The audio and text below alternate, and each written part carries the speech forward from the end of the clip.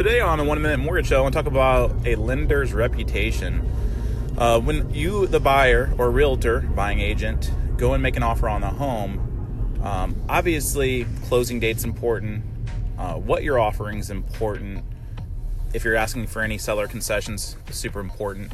But please don't forget that part of getting an offer accepted sometimes is the reputation of the lender who wrote the pre-approval letter.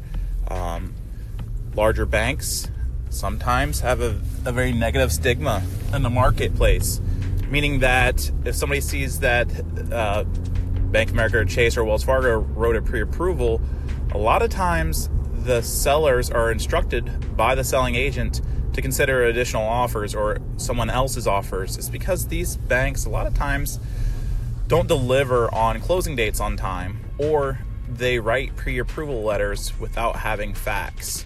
So understand that sometimes when you're making an offer, it pays to work with a trusted loan officer in the marketplace. Someone like myself who has closed more loans than any loan officer in Manatee, Sarasota, Charlotte County here on the west coast of Florida. When selling agents get my pre-approval, they know that the buyer is well vetted and qualified. And for some reason, if it didn't work out, they weren't approved, it's typically due to something that the borrower did, like they lost their job or spent their money or now can't get a gift, and that's very rare.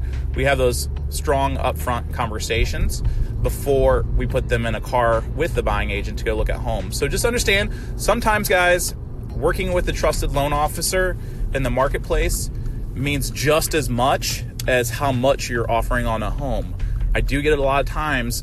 Based on the amount of transactions I complete each month, I work with a lot of different buying agents and selling agents. So a lot of times I've had selling agents tell me that their seller accepted the offer specifically because I was a loan officer that wrote the pre-approval letter. So just understand, reputation means everything in this industry.